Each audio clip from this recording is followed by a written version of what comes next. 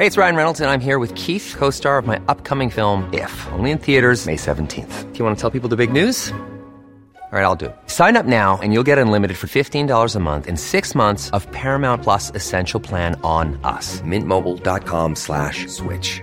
Upfront payment of $45 equivalent to $15 per month. Unlimited over 40 gigabytes per month. Face lower speeds. Videos at 480p. Active Mint customers by 531.24 get 6 months of Paramount Plus Essential Plan. Auto renews after 6 months. Offer ends May 31st, 2024. Separate Paramount Plus registration required. Terms and conditions apply if rated PG.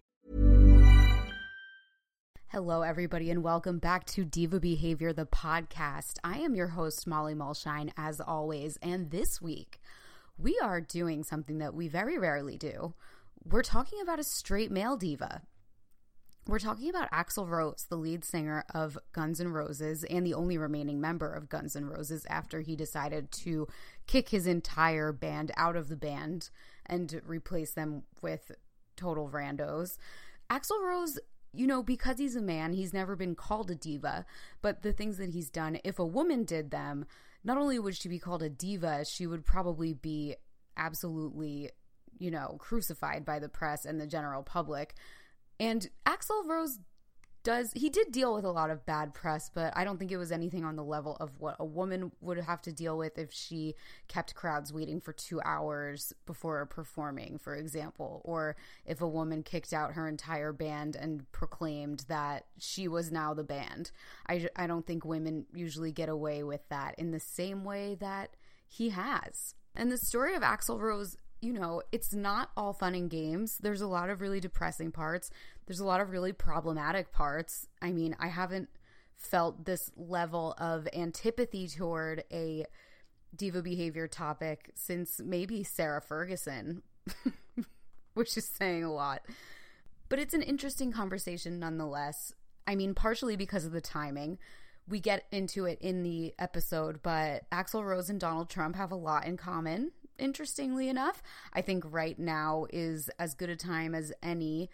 I mean, it's always a good time to talk about toxic masculinity. I think this past week, it's been even more top of mind than usual, which is saying something because it's been pretty top of mind for the past 4 years.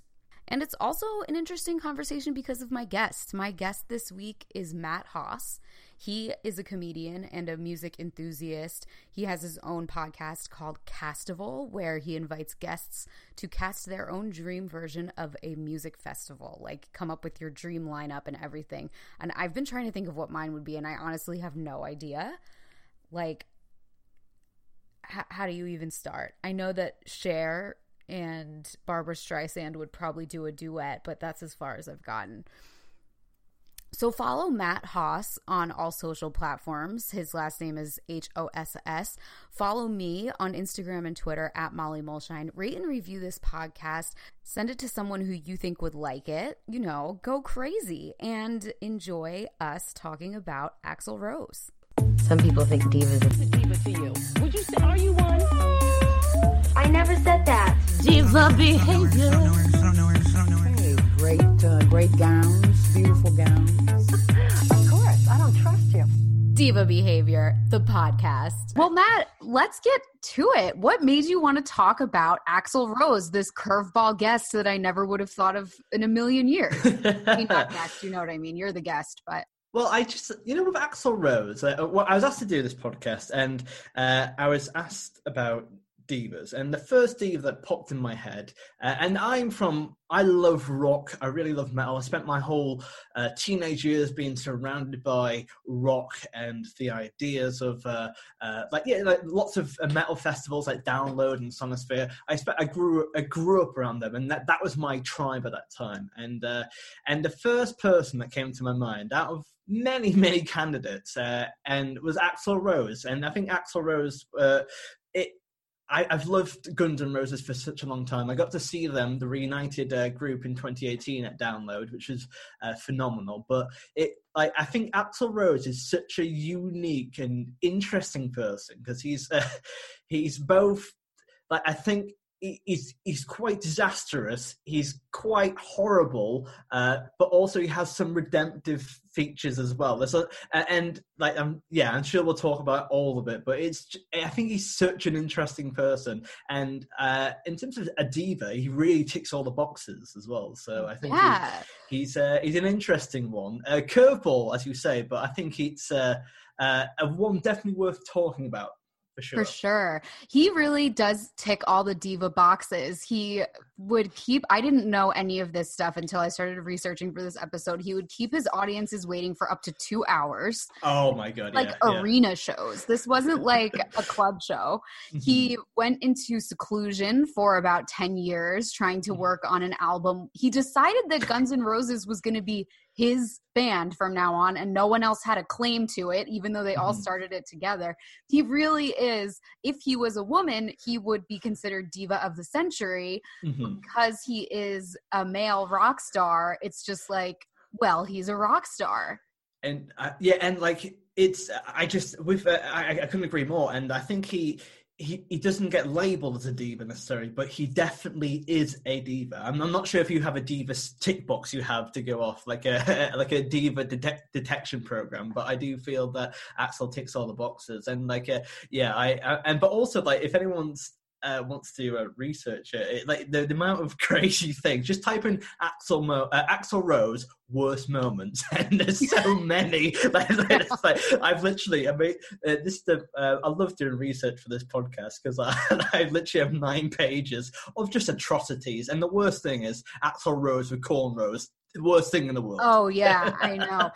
So when you were growing up with his music, were you aware of the sort of darker sides of him? So I think this is a really good question, and I think when you're a teenager, you don't quite don't think you get to see the full remit of people.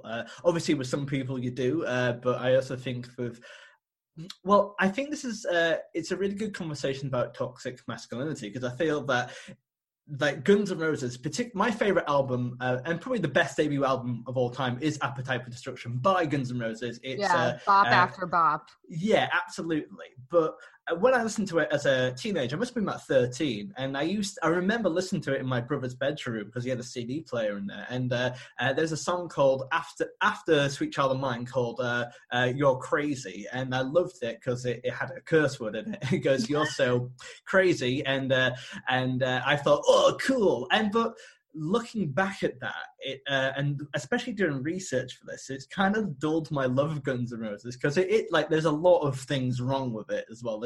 And not just small things. There are some major problematic things in their music, which I wasn't aware of as a growing up, but it's also quite hard because I've loved them for so long that it's quite difficult to detach the love from it as well. It's like learning like one of your friends is really like is like a massive bigot, if you know what I mean. It's like, oh, I didn't but obviously, but in the same vein, you're not surprised because all the things that you've liked about them when you were younger kind of points to reasons why I liked it because they had that look, like that amazing harsh sound, and I thought, but also in the same time that it came from quite a dark place, I guess. Right. So I think something really interesting to look at is, on the topic of vulgarity and profanity in their music, is the way that the different band members have reacted in recent years to their song One in a Million.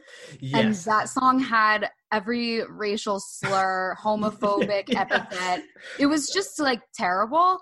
And so obviously we're all for free expression. We're both stand-up comics, but when they talk about this song now, Slash and Duff McKagan both have said, we didn't mean it. We were telling it from the perspective of a racist, terrible person. Also, Slash is biracial. He has his, one of his parents is black. And then Axl Rose defends it by saying, well, I've met a lot of gay people that I didn't like, that gayness on me. And it's like, okay, you guys need to get your story straight, because it's just like, I don't know. And they did take it off of their 2018 box set, which I think is great, because Like, they are so rock and roll, and even they said, you know what, there's no need for this. We don't need to put the song out. And apparently Axl was the only one who really wanted to put it out. The other guys never were crazy about it. So did you hear that song when you were younger? Well, actually, I didn't hear that song because it was on. Yeah, 1 in a Million is really it's an odd track because it's the last song of the second album, GNR Lies, which it's like it was a weird album even for Guns N' Roses because it's an acoustic album.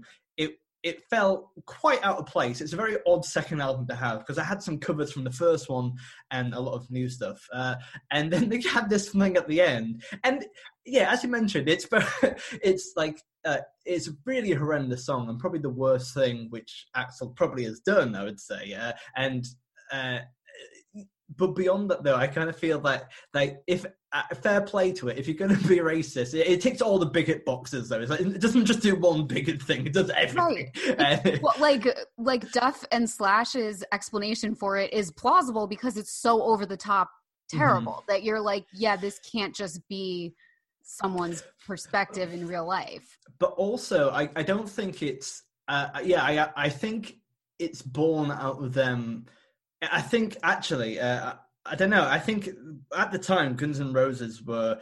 I remember reading an article a long time ago in Classic Rock magazine. It's an article with Slash and the rest of the band members about how they made Appetite for Destruction. And they were like, there's like, it's like I was going to say 1 in a million, but not that one kind of 1 in a million. But it's a very small chance that the band actually made it because the amount of hard drugs they were doing. And I'm not meaning like they did a little bit of so-and-so. They did everything every single day. It was messy. It was gross. The kind of things they got up to were really deranged and quite disturbing, actually. And that's how they made a lot of the music. So the fact they managed to A, put together an album, B, make it sound good, and then do world tours off that, I can understand why.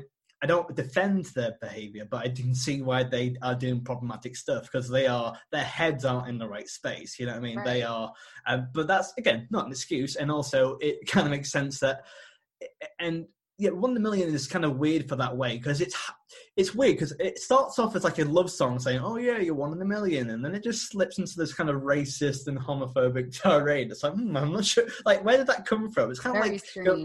It's like going for Christmas dinner around your like parents' family, and then you have a nice chat, and then there's the racism. You know what I mean? Like it just drops in very slowly, and it's really odd. I think maybe part of what that was born out of might have been a reaction to, in the 80s, in the late 80s, Nancy Reagan was doing her whole censorship of music thing. So I think a lot of musicians were wanting to just take things as far as humanly possible just as a reaction to that, which obviously is not an excuse, but it sort of explains why they would let that terrible song slip through. And then the other thing is, in researching Axl Rose, I found that everyone says he's a really complex person. The thing that pops up again and again is that he has this chip on his shoulder. And I think that so let's talk about his childhood, his upbringing. He was raised by a man who was not his real father. He found out who his father was later in his life. His real father, his birth father, was a really terrible guy. He, got up to all kinds of bad stuff. And Axl later went into regressed memory therapy, which is where you recover memories. It's very controversial. You recover memories that you've been repressing. And people say that a lot of the time those memories aren't real. It was a big thing in the late 80s, early 90s, and no one really does it anymore. And he recovered a memory that his father had sexually abused him. And I feel like with 1 in a Million, with the fact that he's been accused of domestic abuse by 2 women, I feel like he often turns it back on how much of a victim he is. And that's what makes him so not a sympathetic character for me, because I'm just like, okay, you were sued for domestic abuse by these 2 women, and now magically you remember that you were also abused. And when he was talking about the racism in that song and the homophobia in that song, he's like, well, I'm a victim of the people that I'm talking about. And it's like, oh my God, dude, get your head out of your butt. Well, I think that's a really good way to frame it, to be fair. And I think that, I think that he does have an angle to be like, but what, aren't I the one who should be? And that's what the kind of song is all about, really. It's been like, well, hey, as a white man, I've really got the short straw around here. You know what I mean? It's like, Yes. okay, I'm not sure about his past, and if the way that you phrased it, it does sound like, to be fair, I'm quite naive, and I'm quite, I'm one of these people that kind of takes people at face value. But as soon as you said that makes a lot more sense. But maybe I work for a mental health charity in my day job, but Wow. And what I do see a lot with people is that the trauma they had in their upbringing, they do have in their later on in life, so they kind of repeat it, even though the cycle of abuse repeats. And so that, it might not be an excuse per se, but it might be the reason for that as well. And and from my experience, not personal experience, but from working with lots of people, like there's, if you're doing really hard drugs like they were, there's probably a reason for it. No one does like class A drugs or very, very hard narcotics for a laugh. Do you get what I mean? It's there because it's born out of something. Do you get what I mean? Absolutely.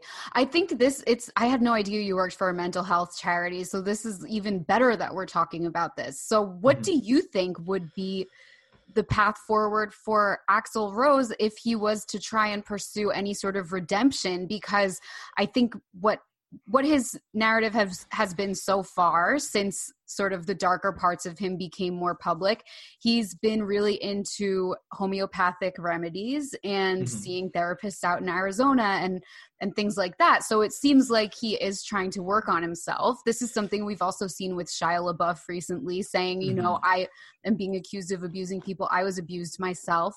So like you said, it is an explanation for that sort of behavior, but what's the atonement need to look like? Obviously, we're not going to solve this problem, but I would just love to hear your thoughts. Yeah, and I think as you say, I think he's definitely started that path, and I think that path started by dusting that chip off his shoulder and going back to the band and reuniting with Guns N' Roses. I actually think that did a lot of good for him. And also working, he covered for AC/DC on vocals for a bit as well. And I think that again, like it's not exactly a cure-all, but like what happened there is that, as you mentioned at the very start, he's late to every single show. But for AC/DC, they're like, nope, you got to cut out that crap. And it felt like a bit like a training school for him as well. He had training wheels on for a bit. And I think he's on that path. And as of recently, I know he's been very vocal against Donald Trump, which is, I think he's slowly kind of coming back. He's coming back on track. Do you know what I mean? He's using his voice for a better good. He still kind of puts his foot in it, and I think he's trying to be better. And I do think it just requires him more to kind of just take stock on his life, and hopefully, maybe I would love to see a new album from Guns N' Roses where it's their sound, but maybe kind of going back, because and kind of righting the wrong, so to speak. And I think that's a good thing to do. For example, one of my favorite songs by Beastie Boys, and Beastie Boys, in their first couple of albums, they were quite misogynistic and quite abusive in their lyrics as well. And when they started off as a parody band where they were just kind of just being like, they were saying nonsense because it fit the character, but then they became the character, and it was and they had to live by the words that they said, and it became very male centric and quite grim. But then on their fourth album, on the first song of that album, it's called Shoot a Shot, and they have a whole stanza about just kind of like, you know what, we said some terrible things in the past. We're really sorry. We're not just B-boys, we're B-girls as well. We're all here as a team, and you can rewrite the past, and it can. Those two stories can co-align. But what needs to happen is to say, okay, that was me in the past. I appreciate the music I did then, but also, I've grown. You need to show growth. You know what I mean? Yeah. You can't just.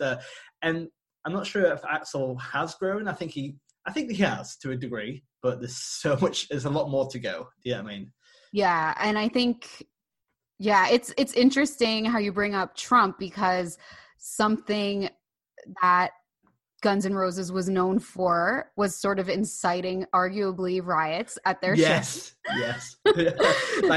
I again, it's some more research for people. Just type in Axl Rose like stage meltdowns, and there's times where he literally. It usually happens during the song Rocket Queen, and we'll come back to Rocket Queen hopefully in the future because that's also a controversial song. But like, what happens in Rocket Queen is a big old bridge where there's just a lot of music playing for a bit, and Axl will find someone being rude in the crowd, and he will literally like not. I say dive off stage, right? And I don't mean that, he steps down. No, he literally launches himself like a fish into water into the crowd and starts beating people up. And it's like, that you can't do that. And as he's been arrested after tons of shows as well. And and there's so many times where someone's done something in the crowd and he's just literally just thrown the mic on the floor and walked away. And that's the end of the show. And that's it. They're doing like a live recording. Goes, no, I'm done. And just leaves. And and that's true diva behavior as well. It's unmitigated diva behavior, and he does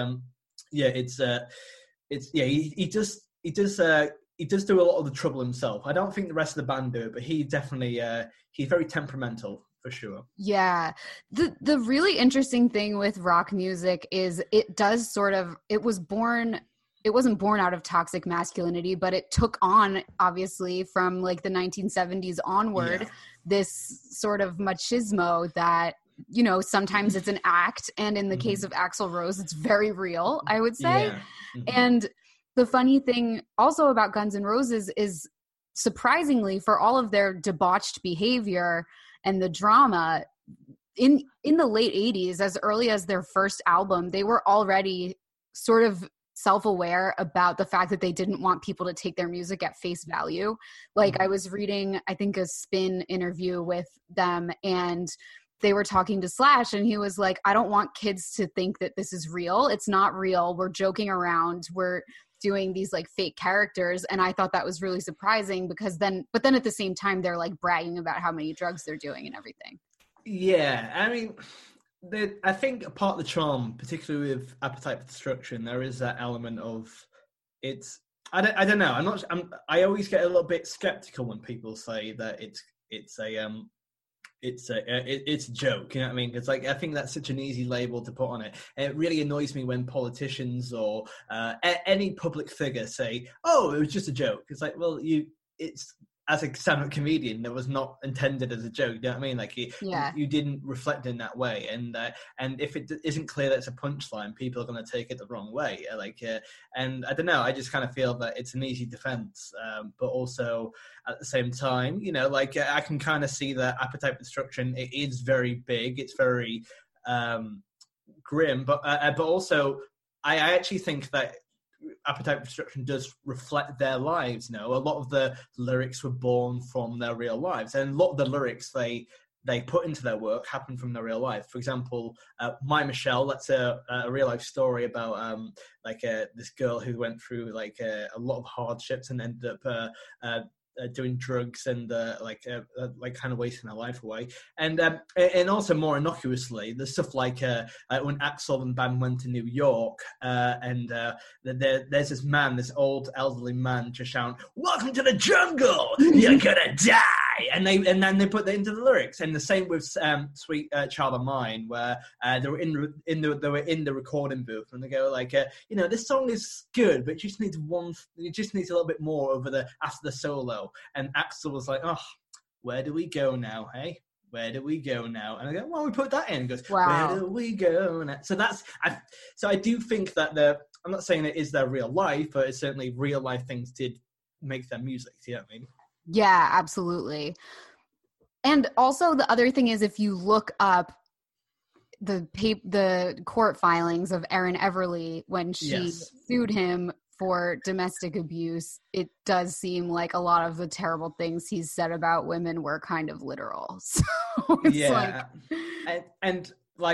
and also on top of that, like he there's a lot of songs which he wrote about women, and let me use this thing for example. He did a song called Right Next Door to Hell on Use Your Illusion 1, and a lot of the songs off that album is like real life things. Like it's like basically he's saying in that song, "Oh, I live next door to a psycho," but he literally threw wine bottles at this at the neighbor. So I think ironically he's writing it about himself, if you know what I mean. Like he is the hell, but he doesn't realize that. And there's another song on "Use Your Illusion" where he's basically having a go at the press, who is having a go at him. So it is all born from real life stuff, you know. It's stuff which is his real life. Yeah, he had a very antagonistic relationship with the press, which I don't appreciate in a celebrity.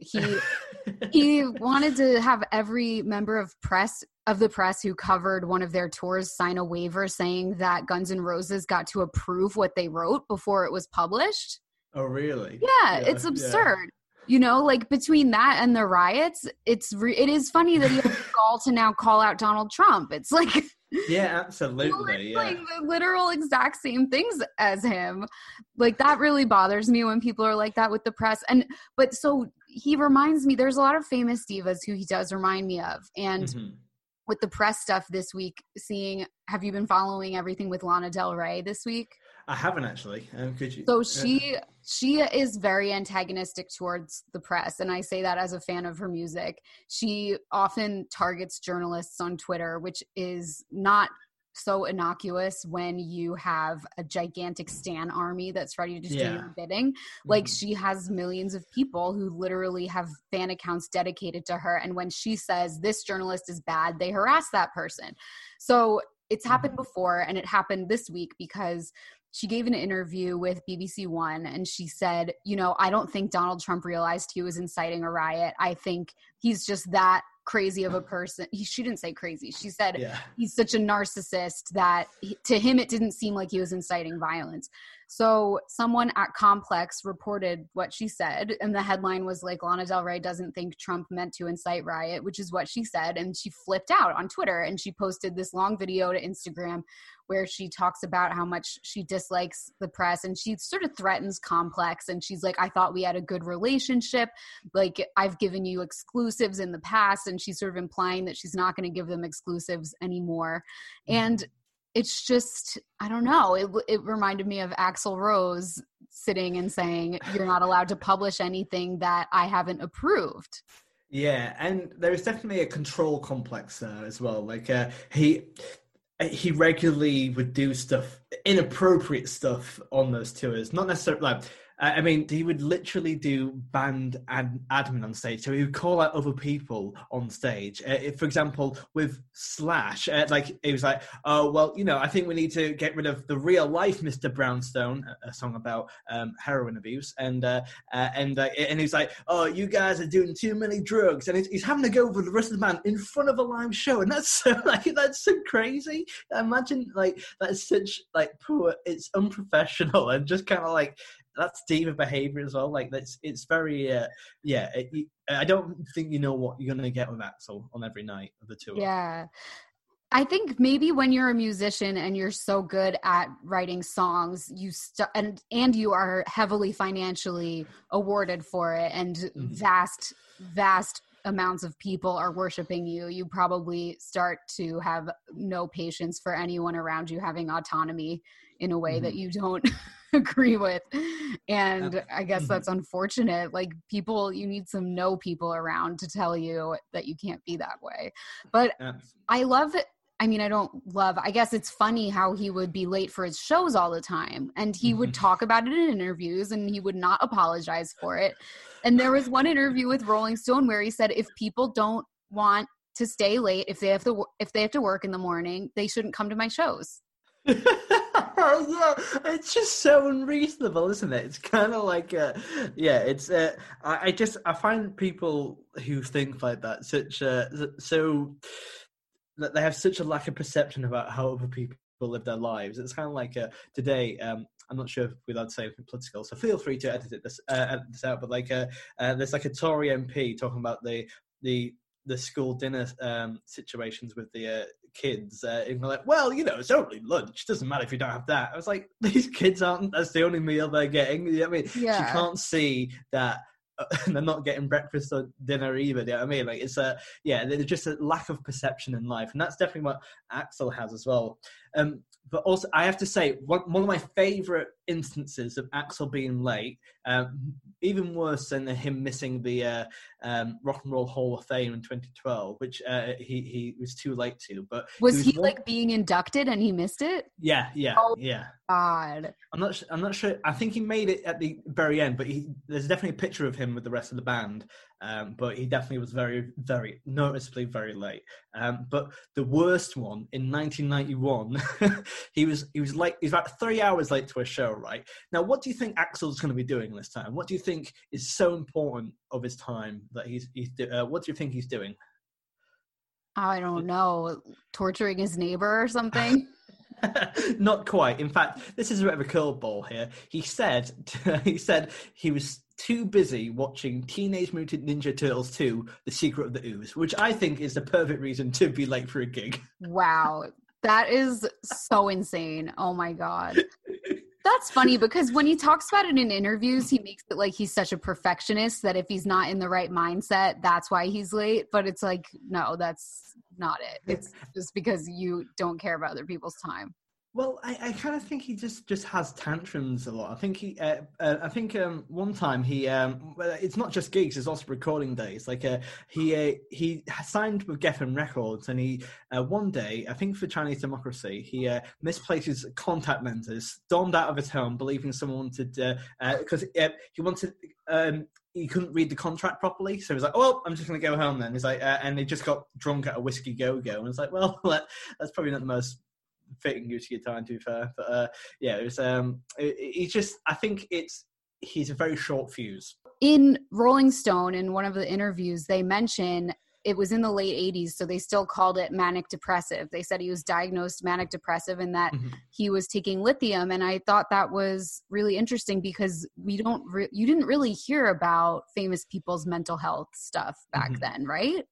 Absolutely. And and I guess it kind of if he didn't have, this is what I meant earlier about like having not just a trauma from the past, but also if he's dealing with ups and downs in his day-to-day life, that's going to affect his how he's on stage, how he behaves, and that kind of, to be honest, that really I don't mean to tar with a massive brush here, but it makes a lot of sense of his behaviors and actions, you know. Like, and Matt, I don't think it's, maybe he's such a live wire because it's mental health issues. Because I think any person who wasn't dealing with bipolar, for them to jump off stage and punch people and get them tricked out and then leave the show, I think that's very, very rare and very, very that's not very, very unlikely to happen. But if it's a bipolar, again, it's not exactly, not say every person bipolar does this, but it makes more sense. It gives more credence why he might be doing that, and it makes more sense, and I think it's more. You can see why he might be doing that more. It also made me draw a lot of parallels in my head about the behavior parallels between him and Kanye West with some of the things that Kanye has said and everything. So that definitely made me look at him differently from like a probably more sympathetic perspective, just to know that he was like dealing with that. And I think it's really cool that he has been open about that, and he's been open about seeking treatment since the late 80s, and no one else was talking about that for the longest time. So I think there was probably a lot of like young guys who were reading every single interview with him and devouring it, who kind of said, oh, maybe I can sort of figure this stuff out for myself too. Yeah, absolutely. And it's hopefully that I hope that people got the help they needed from Axl Rose being open in that way. But and hopefully that people don't see. Hopefully people see that his Axl for his positive aspects and his negative aspects, and are able to filter between the two. Do you know what I mean? Like, I worry that some people listen to Appetite for Destruction and love it for the wrong reasons. And this isn't exactly the most positive note in the world, but as I mentioned, I saw Guns N' Roses live at Download in 2018. I went for the full weekend. So on the Friday night, it was Avenged Sevenfold headlining. Saturday night, Guns N' Roses. And then Sunday night, it was Ozzy Osbourne. And during the festival, there's always there are always day tickets. So the vibe of the festival changes ever so slightly during the headlines, because that's pretty much one reason why people come, the day tickets come in, and they act differently from the whole festival. The rest of the festival is like this giant community. We're all there. We're out there every year. But the day ticketers come in, and the thing is with Guns N' Roses fans, and this is the first time I saw it at a gig when I was old enough to know what's acceptable and what's not acceptable, is that I saw there were people, there was a girl on someone's shoulders, and I saw a group of like men just start groping her, and I was and no one else batted an eyelid, but I had to go and say, pack it in and stop it. And I had to, I made sure she was okay. But it was like it made me so angry. Oh my God, that must have been scary. It was, but I was also, I also didn't want to step by and not do anything, if you know what I mean? Because I hate confrontation. I'm not a fighter, but also I think it is arguable, let's say, that Guns N' Roses attract that kind of mentality. Hopefully it isn't a boys club, and I'm sure not everyone who listens to it, like myself, is part of that boys club, but also it's kind of like, it's weird that for the one day that happened, it was Guns N' Roses, and it was a Saturday night, so you might have just had people just being more drunk or leery than usual, but it's a coincidence, which I don't think it's a coincidence. That's what I'm trying to say. Well, if it makes you feel better, and if it makes the Guns N' Roses fandom feel better, when I was younger, going to Warped Tour and stuff, I would get groped all the time. Yeah, and that's and I didn't even know that I was allowed to be mad about it at the time. In the last probably 10, 15 years was when I started to realize oh, just because you're at a music festival doesn't mean people can grope you. Yeah, and I'm going to be perfectly honest with you. It's nothing. I've never done anything like that in my life, and nor would I. I'm thankfully so. But in my head, when I first went to festivals, there was a mindset in my head that, since I'm at a festival, a teenage boy, and bear in mind, I've never been kissed at this point. I was like, I assumed that girls would want to get off of me, and I don't know where it came from, but in my head, it wasn't a good thing to grope people, but it wasn't condemned. You know what I mean? There was there's a lad mentality there. Again, I never did it, and I absolutely condemn people who do. But I'm saying I acknowledge there was a filter down process where people have done that. You know what I mean? Or seen people do it, and I'm not sure where that comes from, but there's definitely a misogyny and in rock music. But however, I do think it's improving, and definitely. Maybe there's and particularly with modern punk, as I mentioned earlier, one of my favorite artists is someone called Jeff Rosenstock, and in his live album, and with many punk musicians these days, Jeff starts off his shows by he does a song, then before the second song, he's very much like, all right, just to clarify in here, sometimes people thinks it's okay to grope people, and it's absolutely not. And what he does, he goes, if you're at risk or you feel like you might be in danger, just taps. I want you to give a cheer if you're there to support people. And the whole room cheers. Everyone's like, and it goes, that's the people who will support you. Just tap someone on the shoulder and can sort you out and get that person out of there. And it's really empowering, because it's kind of like, because punk's meant to be for everyone. It's meant to be for all that. And people are highlighting it as well. And I think listening to that really, it makes me feel good, because it feels like it's going in the right direction. It feels like I feel validated in that way as well. I feel like it's a good thing, and the sad thing is that a lot of people are surprised when I say that, because it should happen anyway. But I mean, but I'm glad that people are actively calling it out as well. And this is on a live album as well. And so and I think that's really important. Yeah, definitely. Something else crazy is how much money they made. In the first 4 years, their first 4 years as a band, they made $52 million, which is that's just insane. Completely unheard of. Mm-hmm, absolutely. And I think, as you say, that's the reason why Axl probably has that autonomy, because he's like, well, I don't need to do this. I'm brilliant as it is. Yeah, I mean, you're absolutely bang on right there. But he has said, which surprised me, that Bohemian Rhapsody, Queen is his favorite band, he said. Mm-hmm. And he worships Freddie Mercury. And it's really interesting, because I would never have put that together, ever. I would never think that that was his gold standard. But I guess when you look at the way that he behaved in the band, it sort of did seem like he considered himself to be the leader. But did the other guys consider him to be the leader, or were they all just more interested in being equals? Well, again, I think it's a hard one to determine, because I think, especially before Appetite for Destruction, I remember the band manager talking about different members of the band, and I remember a quote from the band manager about Slash saying Slash was too drunk or too intoxicated and too lacking of management in the band that he couldn't even run a bath. That was the joke he said. He couldn't even run a bath. So I kind of feel that a lot of them were just kind of there for different reasons, you know what I mean? And I feel Axl probably took a lead. I think Axl, because of his personality, probably again, this is purely speculative, but I think he probably would have taken more of a charge in that, you know, and he took a charge with a lot of the things, and that. But yeah, a lot of other people started. I don't think they were necessarily being equals. I think they were all just kind of going from day to day, if you know what I mean. They were very, very high, very drunk, and very eventful, I would say. Yeah, apparently he actually didn't do that much substance abuse, according to a couple of the things I read. Like, they had this image, obviously, because of Slash and because of Duff McKagan, but apparently Axl wasn't really doing much, which is interesting because it's similar to Mick Jagger. Like, he never really did drugs either, even though the rest of them were doing like everything. But I actually interviewed Duff McKagan once, and I I forgot that I did that.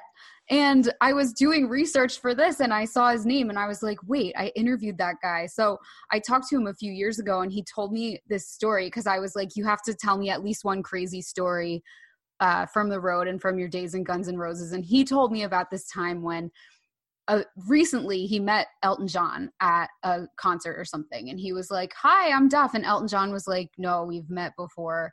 And he was like, what do you mean? And Elton John told him that when Guns N' Roses played at Wembley Stadium, Duff McKagan was so drunk and messed up that he was falling all over the place backstage. Elton John was the only person near him, and he like picked him up and like hoisted him onto the stage, and he was like, dude, you have to perform, like get on the stage. So Duff got on, and he did all of his songs perfectly, and then as soon as he was done, he just fell off the stage again, and Elton John like brought him to his room. And he was like, oh my God, I have no recollection of that whatsoever.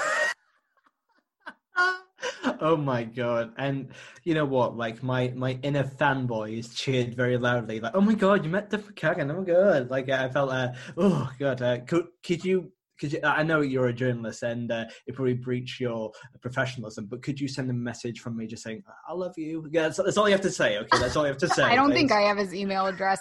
He was so cool, though. He was one of the coolest celebrities that I've interviewed, for sure. Just so cool, so approachable.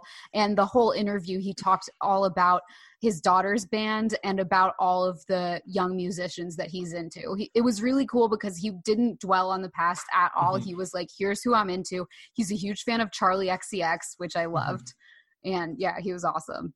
And I actually remember seeing Duff perform with his band Loaded at Download, and it was a long time ago, but it was I actually think we talked about redemptive arcs earlier, and I think Duff and Slash both had theirs. Yeah, I mean, because I think they were both really young and were doing their thing, but they both went on to do really, really wonderful things. Particularly Slash. I think Slash has really gotten his act together, and like from 2010 onwards, he has done phenomenal music, and he's putting out albums. He's working with Miles Kennedy and the Conspirators, and it's really great music. And I think he needed that to kind of have it back in to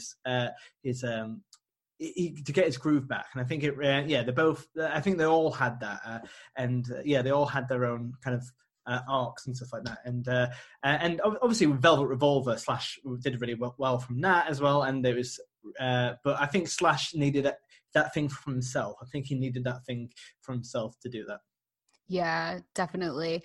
It's interesting how it seems like you have to hit when you're in your early 20s, or else you're just never going to hit. And then even if you keep making music for the rest of your life, it's probably never going to hit like that did. Why do you think that is?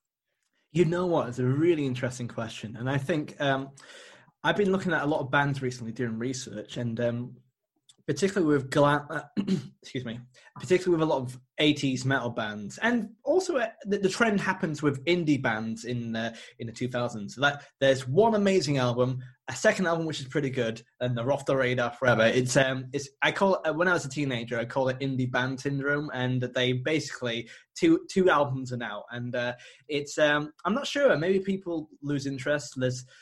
There's also an oversaturation as well, so people kind of move on to new things, and a lot of things kind of go through a fad. And I'm not sure what it is, and maybe it's just the music industry, maybe it's people just turning their backs on it. We don't get to see the inner machinations of how it all works, but it's I guess kind of the time and place is right, and then they kind of go their own separate ways. But I don't know, I think there's also a magic with a first album. I think the debut album for anyone is always really special. It has that, I feel that, I don't know, this is me just thinking from all my research. I kind of think that with a first album, first and second album, I feel that the first album has no one messing around with it, and I think as soon as you get more A&R and record labels messing around with it, I'm a hardcore punk, by the way. I love people like Jeff Rosenstock and AJJ. People who like modern punk is really awesome because they just do it in the bedrooms and it's wonderful. But I think the less people messing around with it, that it's more like it's more the authentic sound. It's not meant to be more marketable. It's not overthought. It's kind of, and that's the issue which Axl had with Chinese Democracy. It was too overthought. And in case anyone doesn't know what Chinese Democracy is, it was an album which Axl worked on for 12 years. He recorded it and re-recorded it 15 times, and it was an absolute car crash. Initially, it came out as a car crash. It wasn't as bad as everyone made out, but it was not good. It wasn't good in any particular way, and it was a lot of controversy came from that album as well. But I feel that to answer your question, the first album is always it has less people. It's more the most authentic band you can ever be. I also find with comedy as well. Like I think Brendan Burns once said it in an interview with Richard Herring, saying that the first time you do a gig is actually the most authentic you are ever. I'm not sure if I necessarily. Not me. Yeah, I know. I don't necessarily agree with that, but I kind of feel that there's an element there where you're. I don't know. I kind of feel that with and maybe there's less inhibitions when you try it for the first time. I don't know. I think I am more myself now than there was back then. But I don't know. Yeah. I think I had more inhibitions when I first started. Do you know what I think it might be with? Because as you're saying all this, I was thinking about people who have been good over the course of many, many albums. And I would say like the Beatles would fall into that. The Beach Boys until things went off the rails. The Rolling Stones for most of their career. And that, like you said, was a time when the music industry was less oversaturated. So there was less of a thing where everyone's striving to get to the top.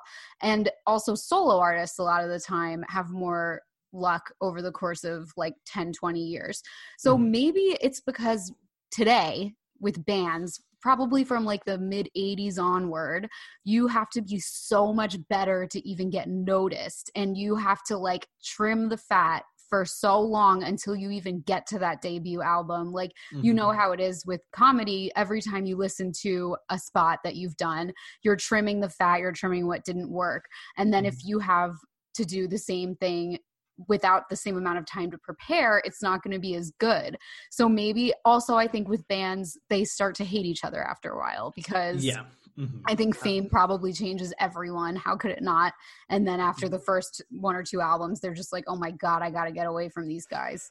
And particularly with the Beatles as well, like they did so many albums in the space of like 10 years or like 7 years, and like they were doing like nearly 2 a year essentially, and it was really rapid, and so they kind of canned that magic right there. But also, yeah, as you say, like I think people, if you're working with that person so long and you all have different ideas how you want to get stuff across, it's going to be difficult as well, like particularly with Guns N' Roses. I think that they all had kind of different directions as well, and they definitely had different ways of doing things as well. Also, they were sort of the last gasp of hair metal. They weren't hair metal, but they were reminiscent of it, and they were sort of an offshoot of that genre, right? I would say. And I read this really interesting thing in one of the Rolling Stones stories about them, and it said it was over for Guns N' Roses as soon as Nirvana released Nevermind in the autumn of 1991. So that was obviously a culture shift. The minute that Nirvana hit the scene, it was like, you know, and it said this was revenge for Kurt Cobain, who had been viciously running down Axl at Nirvana gigs. And Kurt Cobain said, "We come from small towns." This is really interesting because it's about toxic masculinity. He said, "We come from small towns and we've been surrounded by a lot of sexism and racism, but our internal struggles are pretty different. I feel like I've allowed myself to open my mind to a lot more things than he has. His role has been played for years. Ever since the beginning of rock and roll, there's been an Axl Rose, and it's just totally boring to me." Which, like, talk about diva. That is, like, world-class diva shade from Kurt Cobain. Yeah, and, like, I think Kurt Cobain and Axl have had a lot of collisions in their time. And you're absolutely right. Just to sum up that, what you were saying as well, like, I've been doing research for about that time period for hair metal, coincidentally. And yeah, so Guns N' Roses, as you say, got that a couple of albums in, but as soon as Nevermind came along, it kind of was a massive grunge explosion, and like people like Skid Row, for example, who are not a massive hair metal band, they prefer glam metal because hair metal is used as a derogative term. It's not a massive derogative term, but yeah, they had to push all their albums back about 5-10 years just so that people might try. So they tried to hope for a resurgence in it. Wow. But yeah, grunge took over, and it was bands like Soundgarden and Pearl Jam and Alice in Chains they dominate the scenes as well as Nirvana as well. Guns N' Roses asked Nirvana to support them on tour, and they just said no thanks because quite homophobic, and which I think is really awesome from Kurt Cobain. But also, who was doing that back? What like straight man who wanted to be famous was sticking up for gay people back in the late 80s, early 90s? Like that really is amazing that Kurt Cobain did that. And I think that's it was nice as well. And I also did research. There's also another story to do with Nirvana and Kurt Cobain, and I'm not quite sure how it came about, but Courtney Love asked Rose if he'd like to be Frances Bean's. Yeah, so Axl Love asked Rose if he'd like to be Frances Bean's godfather. Axl told Kurt to tell his B word to shut up and challenged Kurt to a fight. Jesus. But his reaction for about, I'm going to say 15 years was, say something to me and I'll fight you. That's essentially what it was. And it would be to anyone. Yeah, it's ridiculous. And in fact, he hated, obviously later on in his career, he was doing Guns N' Roses, which was just himself and lots of random people on stage. I actually saw him in Leeds 2010 or 11 headlining, and with this kind of weird Chinese democracy band as well. It was very but the guy with the KFC bucket on his head. Yes, Buckethead. Buckethead. So but actually Buckethead wasn't there. He actually got fired from the band at that point. And Buckethead used to have chicken coops in the Chinese Democracy Studios as well, amongst other things as well. And inside the chicken coops, he would be streaming pornography, quite disturbing pornography, for 24 hours a day. That's the kind of thing that went on to that album. It's but all of these are very weird, and I think they all stem from the same place. You know what I mean? It's a fantasy, the way that they live their lives, and maybe, you know, they're saying that it's a fantasy, don't believe in it, but that's also their lives. That they are living this weird kind of rock fantasy, and I think it's very different from I guess what idol with Axl. I think what you said earlier about Queen, about how Axl loved Queen. I think in his head he thinks if he spends as much time and money on the album, it'll make it good. But he also lost a lot of the soul there as well. I think that's really, really important. Yeah, that's the thing with music and being a musician. Obviously, I'm not a musician, so I don't know that much about it, but it seems if you don't hit with your genre and your skill set at the exact right time in music history, you're going to be either nobody, or if you hit at the right time, you're going to be enormous. So it's like, if you did hit the way that Guns N' Roses hit and then you stop hitting, it's kind of like, what do you do? Like, do you go into a new genre? Do you reinvent yourself, or do you try to keep doing the same thing but bigger? And yeah, I just can't imagine the stress of having to live up to that kind of past success, I guess. Yeah. It's so hard being a stand-up comedian, like, because so many people are asking me, Matt, when's your next show? I was like, I can't do it right now. But it's very, very, a lot of people, up to 5 people have asked me in the last year. So, you know what I mean? It's going well for me, Molly. But do you reckon after this podcast, do you reckon I should start to try and get, it's been a hard year for all comedians in the last year. Do you reckon I should start living a bit like Axl Rose to try and be a bit more? Do you reckon that'll get my career on track? Do you reckon that? Right, like just be as crazy as possible. I mean, who knows? I'll be honest, I don't think it really fits in my wheelhouse. I think I'm too nice to be Axl Rose. But who knows? I might chuck a wine bottle at someone and hope for the best. So yeah, I think he was just like a live wire. He was like an exposed nerve. That's what it seems like when you read about the way that he was and the things that all of his ex-girlfriends have said about him, which he is going on to my list, which I have a list of male creatives who were supported by a woman earlier in their careers and were never called out for it or called a gold digger. Mm-hmm. Yeah, there are so many. Like Axl Rose and Kurt Cobain have that in common. They both had a hometown girlfriend who was working a crappy part-time job and supporting them while they figured out how to be a musician. And then when they got famous, they like never spoke to them again.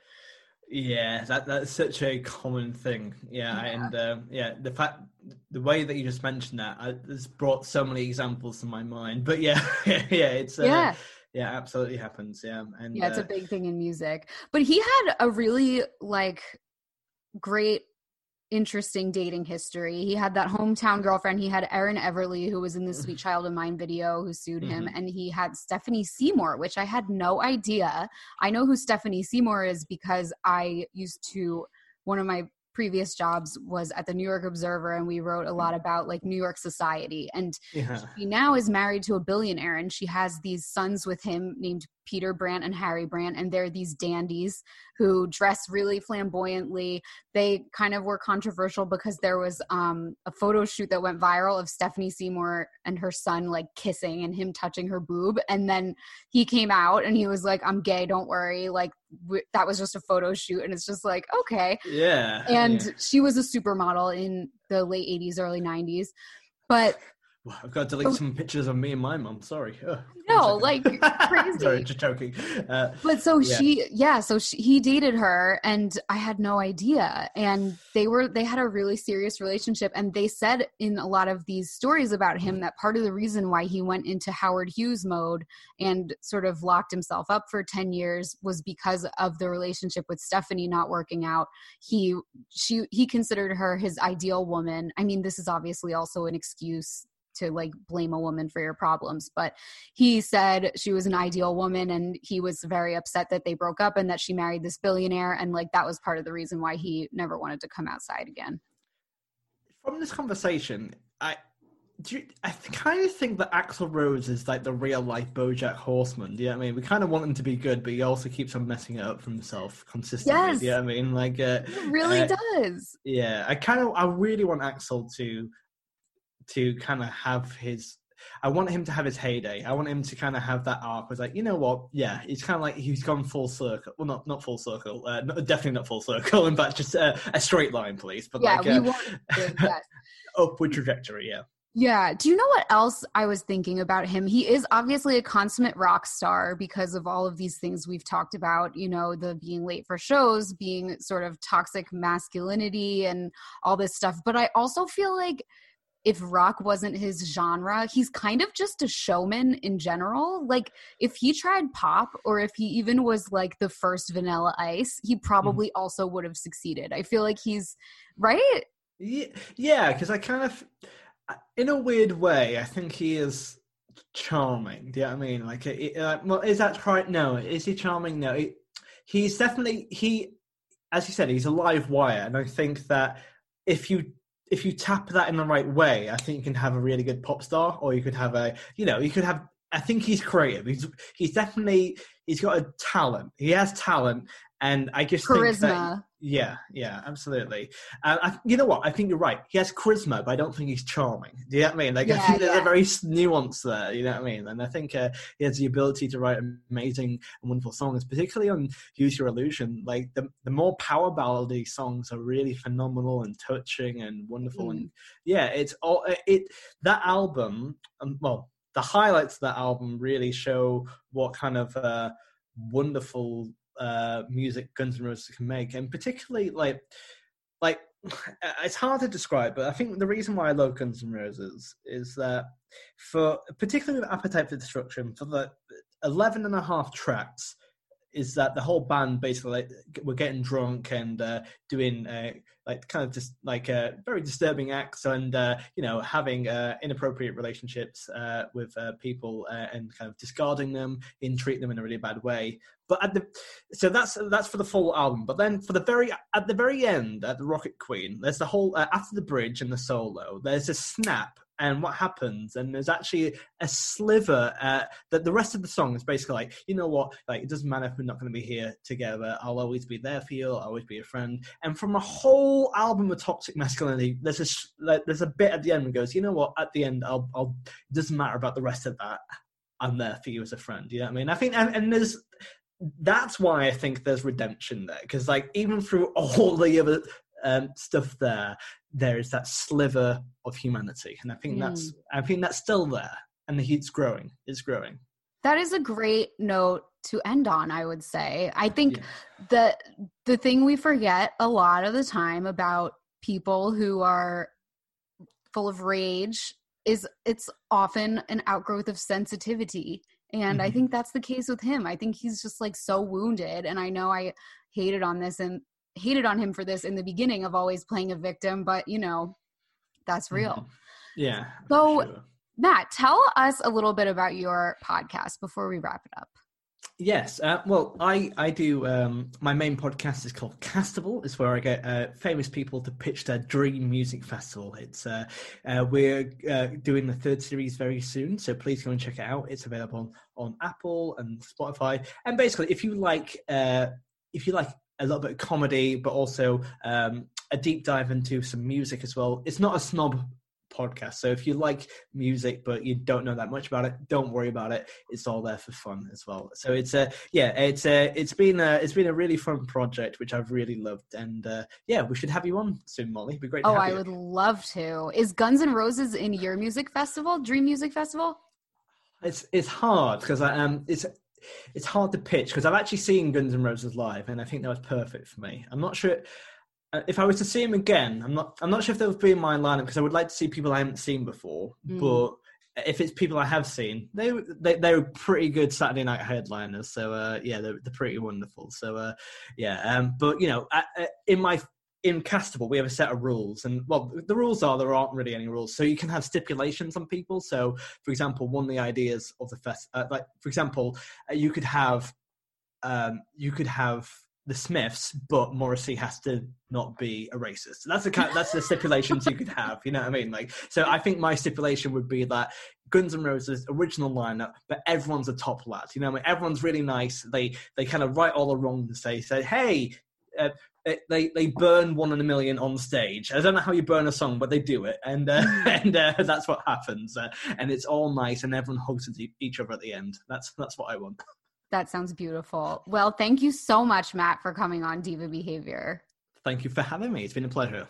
Some people think divas Who's a diva to you? Would you say, are you one? never said that. Diva behavior. Hey, great gowns, beautiful gowns. Of course, I don't trust you. Diva Behavior, the podcast. Hey, it's Paige DeSorbo from Giggly Squad. High quality fashion without the price tag. Say hello to Quince. I'm snagging high-end essentials like cozy cashmere sweaters, sleek leather jackets, fine jewelry, and so much more. With Quince being 50 to 80% less than similar brands. And they partner with factories that prioritize safe, ethical, and responsible manufacturing. I love that. Luxury quality within reach. Go to quince.com/style to get free shipping and 365-day returns on your next order. Quince.com/style.